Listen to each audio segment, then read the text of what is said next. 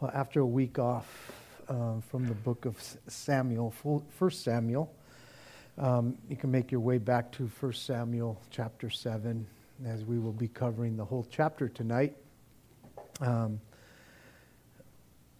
We covered a couple chapters a couple weeks ago, which was a feat in and of itself for me. But those two chapters were so closely connected to each other, and the narrative that came with that, the storyline that was kind of in both of those chapters that just made it flow all the way through. Understanding that the Ark of the Covenant, or the Ark of the Lord, it's been referred to more of the Ark of the Lord, or the Ark of God, had been captured by the Philistines, and when they had defeated the nation of Israel, and in their celebration, in their victory, if you will, they captured the most precious possession, the most prized possession of the nation of Israel, and that was the Ark. And because they caught that, they captured that, they brought it before their god Dagon. And in their celebration, it wasn't only a celebration that they had victory, but what they were doing was bringing the Ark of the Covenant, the Ark of God, what was supposed to be the presence of God. They came and they brought it in a way to humiliate the God of Israel by putting it at the feet of their God. In a sense, saying that the God of Israel has been defeated. But what they didn't understand is that, no, the people of God were defeated in that battle because of their disobedience. But our God can never, ever be defeated. And I just think that's so powerful, man, because God, the one we serve, the same God, the God of Israel, is our God, and He is never defeated. You know, His people can be bummed out. His people can walk in bondage and shackled. But man, there's so much freedom in Jesus Christ. And because there is freedom, we get to walk in that daily. And it's us and our own flesh and our own shortcomings that we end up becoming in bondage again. But our God is never defeated. All the victories that He has, we get to enjoy. And so here these guys thought that they had defeated the God of Israel, the God of the universe. And then their celebration, it would be short-lived. For the Philistines, it was a short-lived life or celebration for them. It would be humiliation galore for them, for their God and for them personally. You see, God, the God of Israel, was not going to let them sit idly by and enjoy their victory. They were in pain. You know, as serious as that was, I mean, to me it was like funny, because they were itching to get rid of the Ark of the Covenant. But at the same time, I just feel like, man, Lord, You know how to defeat. You know what it takes. Because as they were trying to humiliate You, You humiliated them and their God. And they couldn't stand. They couldn't stand in Your presence any longer. And so in a sense, they let the Ark of the Covenant go back. You know, they didn't want to say that they sent it back, because that would have been defeat for them. But they let it go back to save face. That the God of Israel hadn't defeated them nor humiliated them or their God, but He did. And so the Ark of God is back in the hands of the nation of Israel in the town of Beth Shemesh. But the children of Israel are still treating it like a good luck charm in that sense, and disaster strikes. And this is where we pick up the pieces. In 1 Samuel chapter 7, but let me start in verse 21 of chapter 6. So they sent messengers from to the inhabitants of Kirjath Jearim, saying, "The Philistines have brought back the ark of the Lord. Come down and take it up with you." So the men of Kirjath Jearim came and took the ark of the Lord and brought it into the house of Abinadab on the hill and consecrated Eleazar his son to keep the ark of the Lord. So it was that the ark remained in Kirjath Jearim a long time. It was there 20 years, and all the house of Israel lamented after the Lord. You would think, as we kind of look over these short little verses here, you would think that after what happened to the men in Beth Shemesh, what God had done to them, that the God of Israel would have been done with them, with the people. But I was reading the other day in Psalms, at the end of Psalms, as I was reading in Psalm 145, verse 8, and it says, "The Lord is gracious and full of compassion, slow to anger and great in mercy." You know, the nation of Israel understood what the Ark of the Covenant was all about. And yet when it came back to them, the men of Beth Shemesh, they opened up the lid and tragedy strikes that because of their disobedience, God strikes them. And yet in all of that, God doesn't turn his back on them. He has them send people over to Kirjath Jearim and to have guys come and get the ark properly, take care of it properly. And God was going to allow that to happen because it was back in their possession. And oftentimes you think that, man, God, when are you finally going to get tired of your people? And if you know the Old Testament and you know the story of the nation of Israel, where they come to God and they turn away, come to Him and turn away, and their disobedience, and you're going, man, Lord, when are you going to be tired of them? And it just seems like that psalm says, man, He is gracious and full of compassion. He is slow to anger and great in mercy, and He is that to the nation of Israel, but He is also that to me and you. Because oftentimes we act like the children of Israel, don't we? Man, how often does He do great and mighty works in our lives, and then we just blow it. We just become disobedient. And then tragedy strikes in our lives, and we're going, God, why would you? And He's going, you're disobedient. I had to let things play out. But the men from Kirjath Jearim came and took the ark to their city, which was about 10 miles east of Beth Shemesh, and it was about 8 miles west of what would be the future Jerusalem. So kind of in the middle, it kind of meets. That's where Kirjath Jearim is located. But notice that they did not take the Ark of the Covenant back to Shiloh. That's where they had gone to go get it 7-8 months earlier, because that's where the tabernacle was. That's where it used to abide.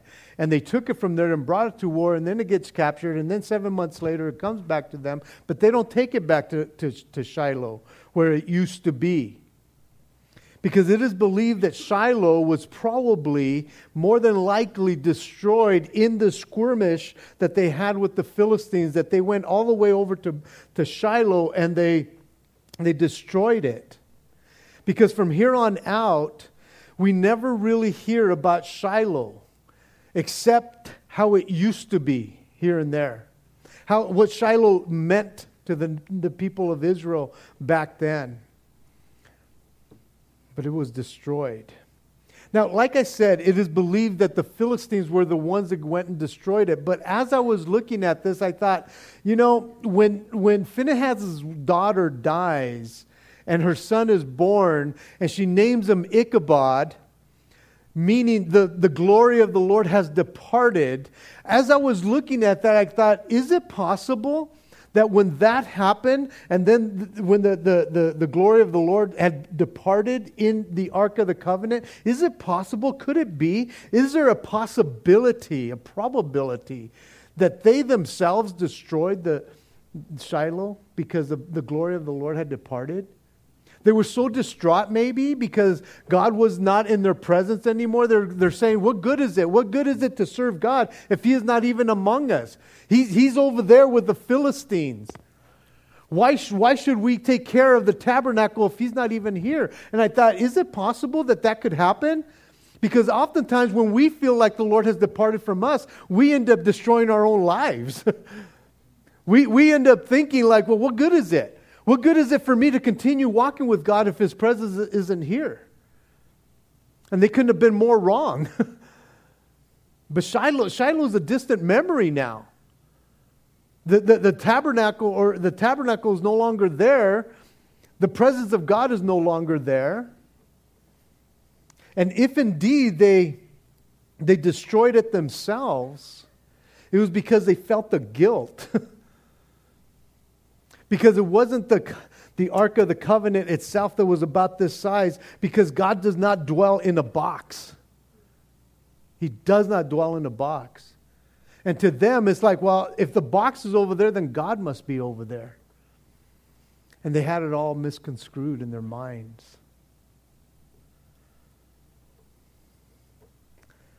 But now, be that as it may, the ark has been brought to the house of Abinadab, and his son Eleazar is now put in charge of the ark. And it is no doubt that this must be a Levitical family. Now they're understanding. They consecrate Eleazar. They set him apart because that's what they're supposed to do. And so now they're understanding, now that the ark is back in their presence, that they are to go by the rules that God has set. And you were to consecrate a priest to be over it. I don't know if this family was part of Aaron's line or they were just of the tribe of Levi, but they had him and to watch over it. And so now it's going to be a little different.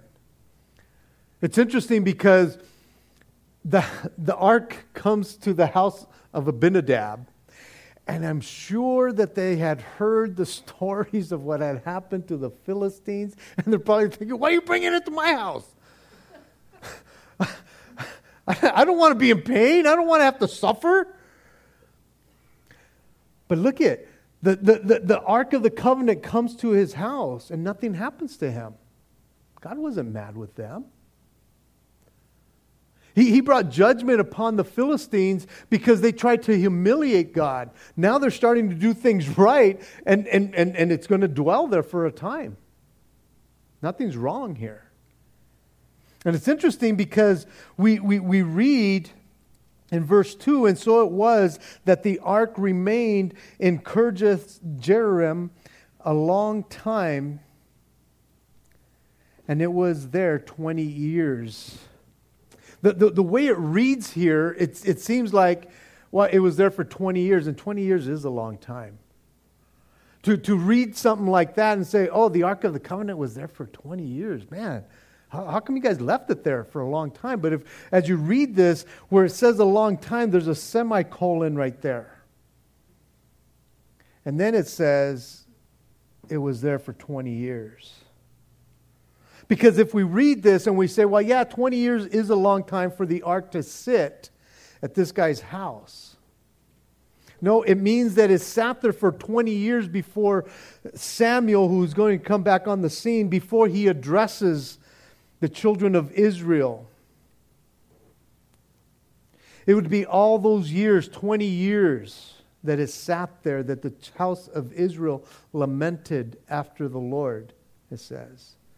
They lamented for 20 years. And that word lament in the Hebrew means to groan, to bewail, to cry aloud, to mourn.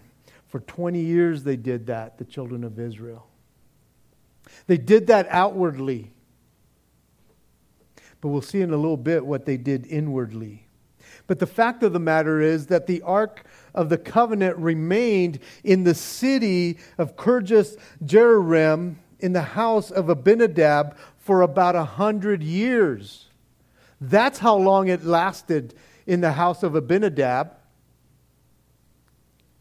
You see, it was captured in the battle of Aphek, which was 11 404 BC. And it wasn't until King David in 2 Samuel chapter 6, which would be 1003 or 03 BC, that it was brought to Jerusalem. So for 100 years, the Ark of the Covenant was at the house of Abinadab.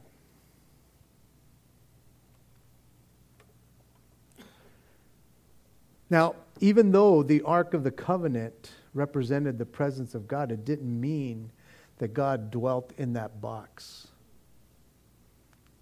It didn't mean that God could only be put in a box, because even though it was at the house of Abinadab for over 100 years, or for about 100 years, God would still be working in and among the children of Israel, and He would use men like Samuel. He would raise up other men like David, even though the ark was over at the house of Abinadab. And in verses 3 to 5, very important scriptures, especially verse 3, man, because we see that something is stirring as Samuel comes back on the scene, because he has been on hiatus from chapter 4, verse 1 of 1 Samuel. Up until this chapter, he hasn't been mentioned. He's back on the scene, and he is now probably about 30 years old. He's in his 30s.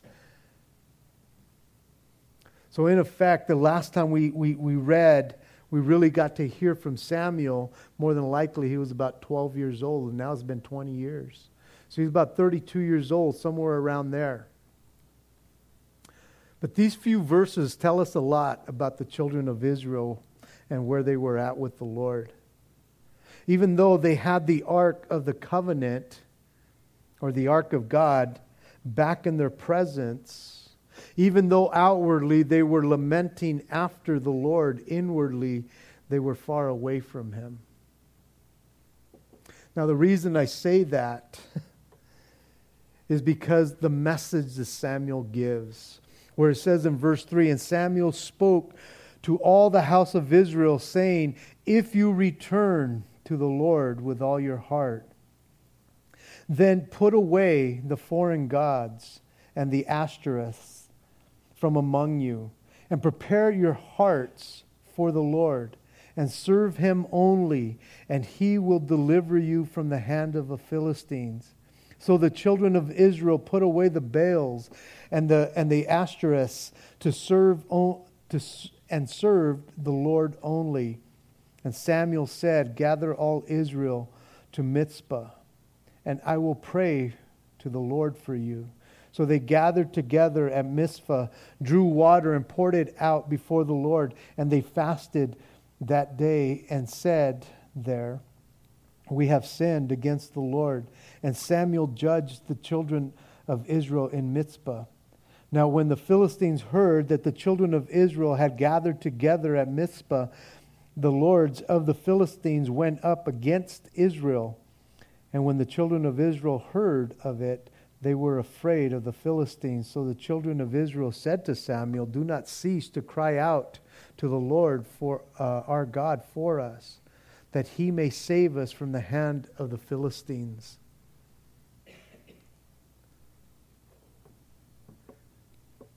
Samuel, the message that he cries out, that he gives to the nation of Israel is, if you return to the Lord with all your heart. In other words, the nation of Israel, had left the Lord in a box on a hill in the house of Abinadab in the city of Kirjath Jearim. For all this time that they had brought it back for 20 years. For 20 years, they were still doing what they wanted to do, even though they had gotten the Ark of the Covenant back. And he cries out, he says, "You need to return.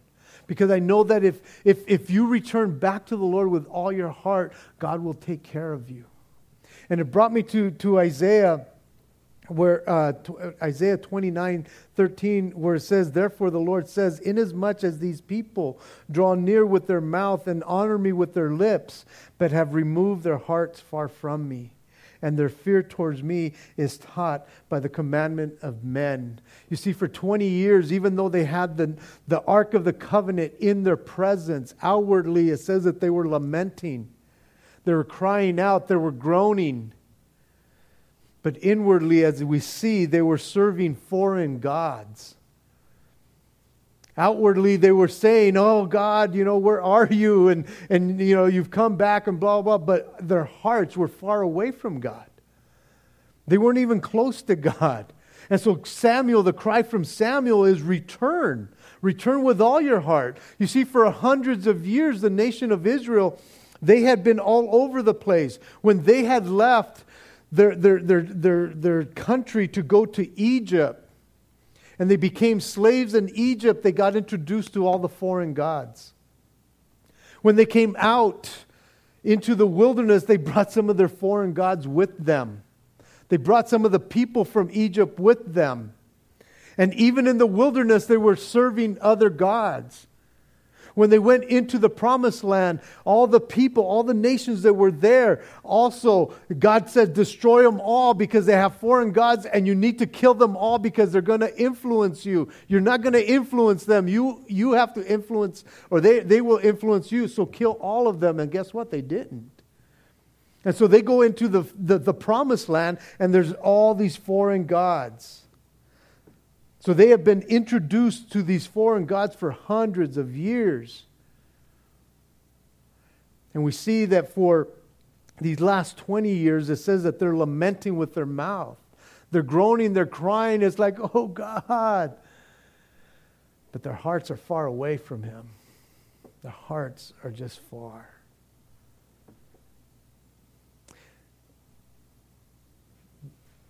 When their hearts were not all in for the Lord, their hearts were turned to foreign gods. And it happens immediately. Because instead of them influencing others, they were being influenced. Outwardly they're lamenting, but inwardly they're serving the Baals and the Ashtoreths. These two respectively, they are the male and female gods of fertility and crops. They were believed to be the ones that produced everything. And they are often made reference to, or they're represented as the sun god and the moon goddess, or Jupiter and Venus. That's who the Ashtoreths and the Baals are. Baals means master.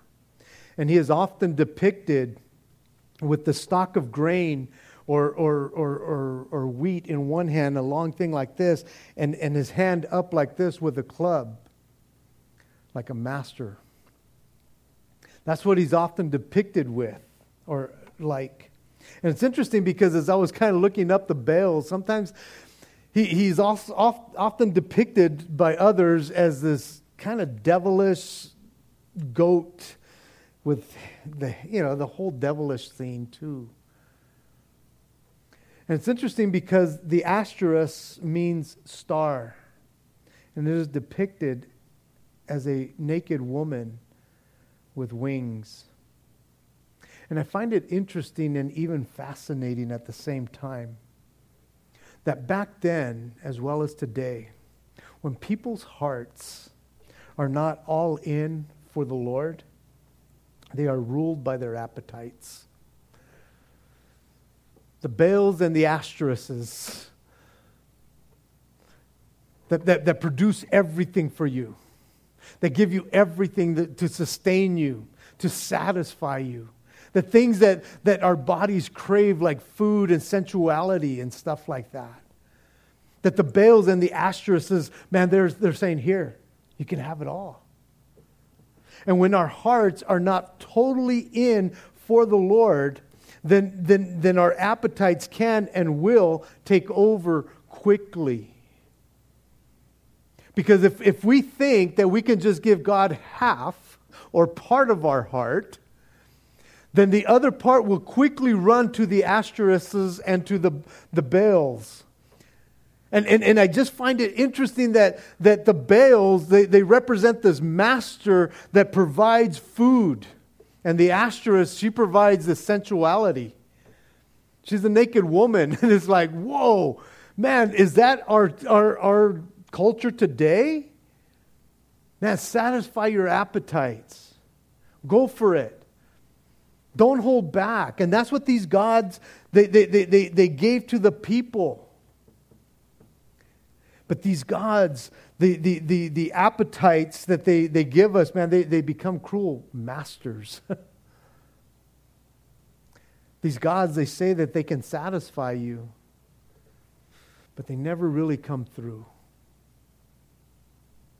Because they always leave you wanting more. And you always feel guilty afterwards. And so the cry from Samuel is all your heart. Give God all your heart. Not some of it, not part of it. Not every once in a while.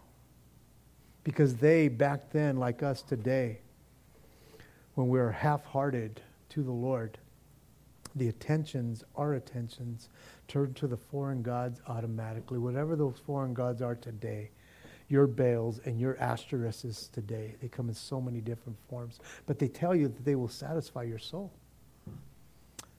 They will make you look good. They will make you feel good. If you only get this. And there's so many things, man. And it can go from objects to people to education to all those things that are, because everything is grasping for your attention. Because if your heart is not fully for the Lord, then your mind will go quickly to other places that quick. Because everything wants your heart, mind, and soul. Everything. The foreign gods are constantly out there. It's nothing new than what these cats were dealing with. As soon as their minds, as soon as their hearts, as soon as they finish wailing and lamenting for God, they turn to their foreign gods for satisfaction. And it happens that quick. And here, what he's telling us is, he says, no, you got to turn back. Turn back with all your heart. Prepare your heart for this. You see, it wasn't something that just happened. It's like, no, you got to prepare. You got to put away the foreign gods. Those things that grasp at you and those things that take from you all day long, you have to fight against it. Because our sensuality and our appetite for everything, man, it's like our flesh just wants it. That's a natural thing. And so when these guys, when they turn from their living God to the Ashtoreths and the Baals, then automatically they were diving in deep. But he says, no, you need to prepare your heart. You need to serve Him only. Only Him.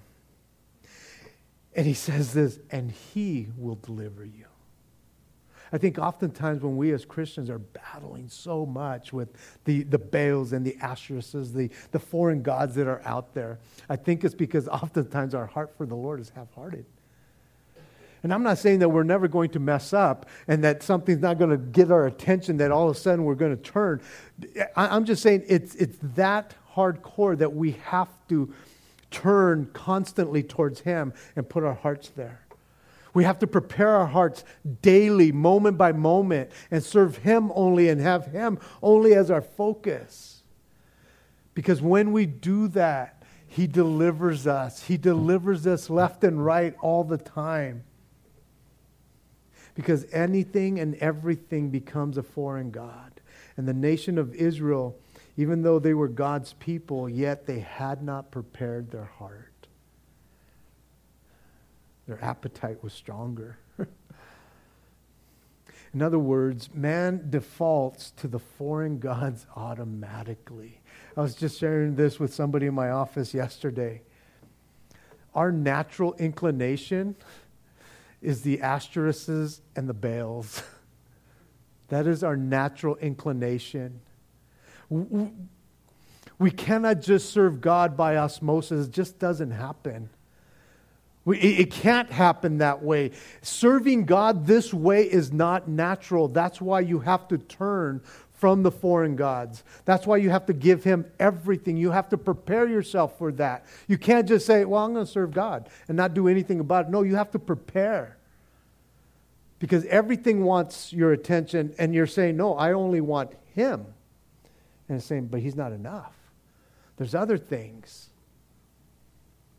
It's something that we have to intentionally do moment by moment, is give our heart to God. I was sharing with this person how the natural law in this world is gravity, right? That's the natural law. And we just saw that happen the other day with this terrible accident. The only thing that supersedes the natural law is aerodynamics.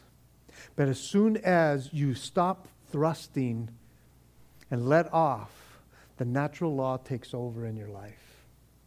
Every time. Every time. When you're not thrusting, preparing your heart for him and him only, and moving forward in it, then your natural inclinations take over your flesh. Boom. You're in for a crash landing. Because that's what happens. I was telling this person, it's like my heart was breaking, because it's like what you're trying to do is not natural. Walk with Jesus. Guys, whatever you guys want to walk with Jesus, not natural. You want to go follow after the Baals and the Ashtoreths? That is so natural. You don't even have to work at that one, huh? You don't have to prepare your heart to become sensual, perverted, or anything like that. It just happens. It just happens because that's who you are. That's who we are naturally. You have to fight. You have to prepare for the battle if you want to walk with Jesus. It's interesting because the nation of Israel never stopped being the nation of Israel, even though their hearts were far from God. He continued to be their God. He was always the God of Israel. Even to this day, he is the God of Israel. He never stopped being that towards them. Even when they went and served the Baals, and even when they went and served the Ashtoreths, their own appetites. And isn't it interesting that we as Christians find ourselves in the same boat oftentimes when everything wants our attention, and we end up like catching ourselves going, what am I doing? Because you didn't prepare. You didn't focus, because that quick you went this way. It's like, dang it, here I am again. The promise that Samuel gives,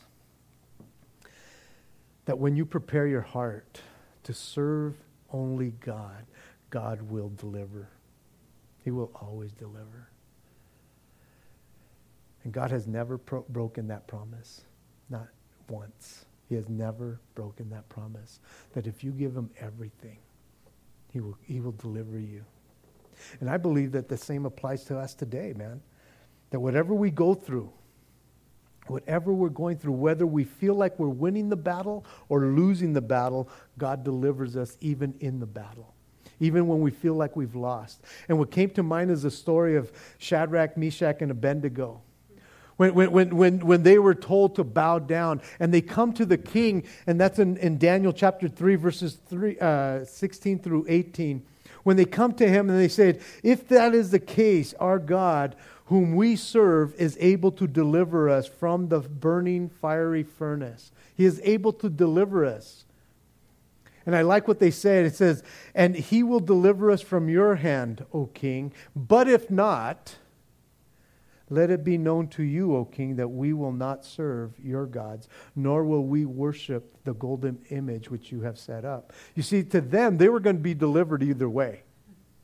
If they didn't get thrown into the fiery furnace, deliverance.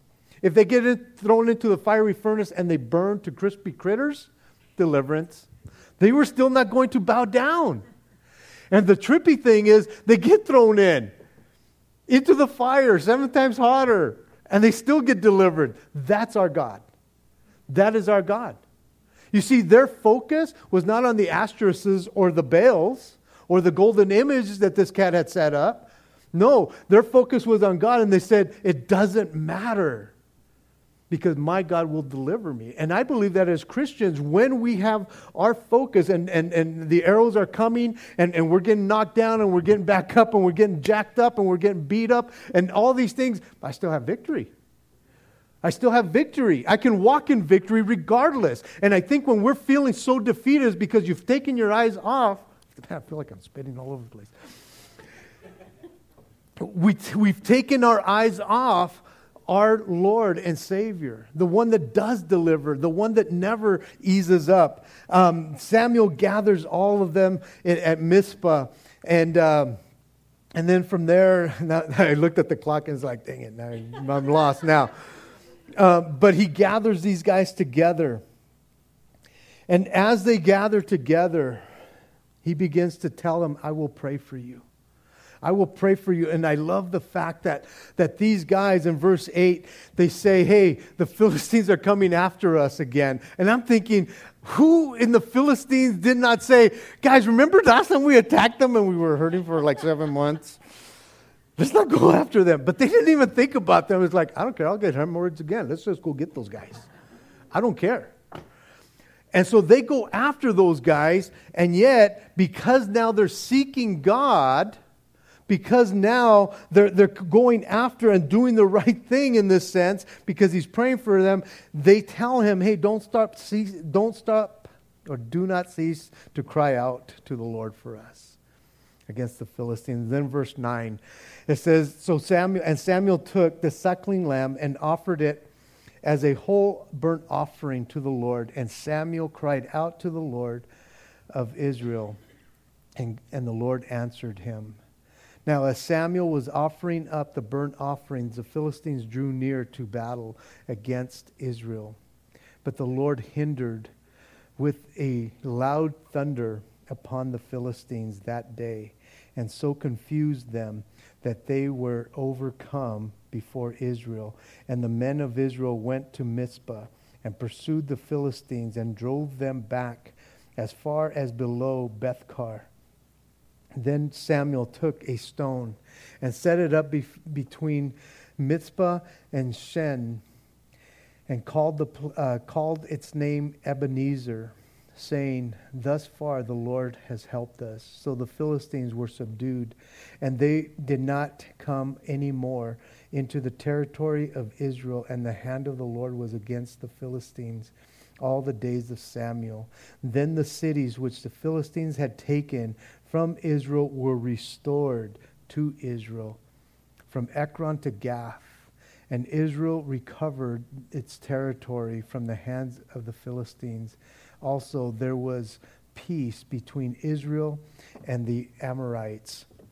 And so what we see here is that as they're doing what God wants them to do, now they're seeking God. Now they're gathered together. Now they're putting away their Ashtoreths and their Baals. They're destroying the idols. And now they're confessing their sins. They have confessed their sins to God as well. And so now, because they've cried out to him, God is on their side. Samuel goes and he burns offerings to the Lord. And I love this part. He says, and the Lord answered him. The Lord answered him. They had done what was right. And what an amazing thing it is. And I'm amazed by it. And I know that I shouldn't be, but I am. The faithfulness of God. With all that the nation of Israel had done, outwardly lamenting, but inwardly serving the foreign gods, you would have thought that God said, I'm done with you. But he didn't do that. Talking to somebody else today, they were saying how they were like the prodigal son. So often they went out and God never took his eyes off of them and always welcomed them back in. Guys, it shouldn't give us a license to say, oh, I'm going to go do that.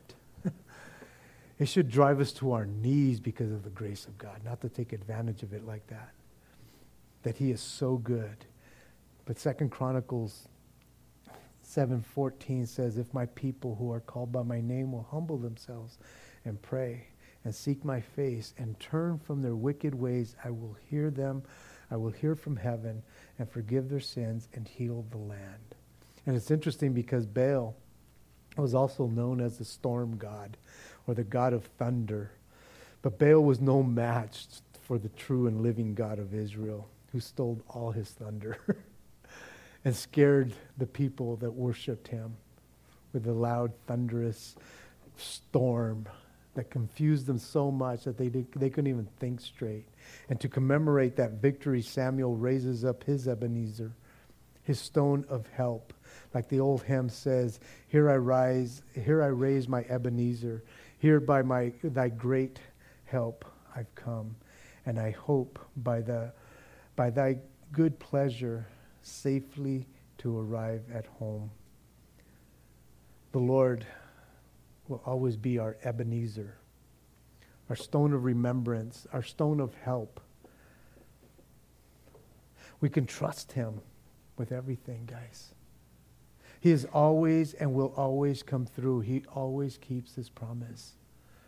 And what an encouragement it is for us that we have a God that when we repent, when we turn back to him, when all of a sudden we're preparing our hearts daily before him to serve him and him only, he will deliver.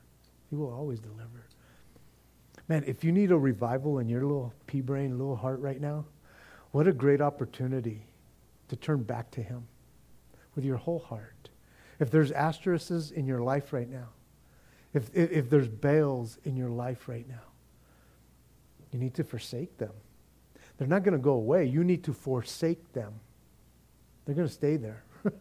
You need to turn from them and turn to the living God with all your heart, and he will deliver you. He will always deliver you. Because he never goes back on his promises. His promises he keeps because he always comes up from behind us. He always goes before us, and he's always in our midst. Because that's who our God is. And so in verses 15 to 17, as we close in prayer here, it says, and Samuel judged Israel all the days of his life. He went from year to year on a circuit to Bethel, Gilgal, Mizpah, and judged Israel in all those places. But he always returned to Ramah, for his home was there. There he judged Israel. There he built an altar to the Lord. He was a traveling preacher. He hit the circuit every year, and he hit those places, and he went and judged Israel, whatever needed to be done. But he preached the word. He represented God everywhere he went. I guess we just have to close right here. But guys, I want to encourage you to go back to verse 3. Because if you're not at the place where you have turned to God, then you're lost. You will give into your appetites, and your appetites will destroy you. They will destroy your family. They destroy those people around you. God is not into your destruction. The Ark of the Covenant went to the house of Abinadab, and he didn't destroy them. He didn't bring some tumors on these guys, and he didn't kill them. He blessed them for 100 years. That house, he blessed them. His presence was still there. But we need to turn to God. We need to prepare our hearts, and we need to serve him only, and he will deliver. That's his promise. Amen? Father in heaven, thank you so much. Lord, I know I had to kind of speed up at the end there, Lord God, but Father, you are a God who keeps his promises to us, Lord. You never fail us.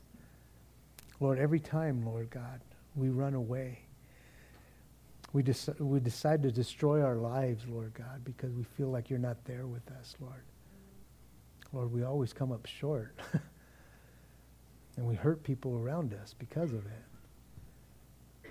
And yet, Lord God, your word tells us, even the examples that we have from the nation of Israel, Lord, that when they turned, when they repented, when they sought you with all their heart, Lord, and prepared their hearts, and they put away the false gods, Lord God, you saved them. You delivered them. You went before them. You restored to them what the enemy had taken from them, Lord. And Father, there's so many, even in this room right now, Lord God, who have been ripped off by the enemy because they went in their own power. And Lord, I pray right now that you would just restore what the cankerworm has eaten up, what has destroyed, Lord God, that you would build back up, Lord. And those who have enemies out there, Lord, it even tells us right here that Israel got peace with the Amorites once again, Lord, who were once their enemies. And so you're able to do that, to heal relationships even, if we just humble ourselves and we repent. And so we bless you, Lord, and we thank you for your faithfulness, Lord. The God of Israel is our God. And we worship you and we honor you. In Jesus' name, amen. God bless you guys. Let's stand.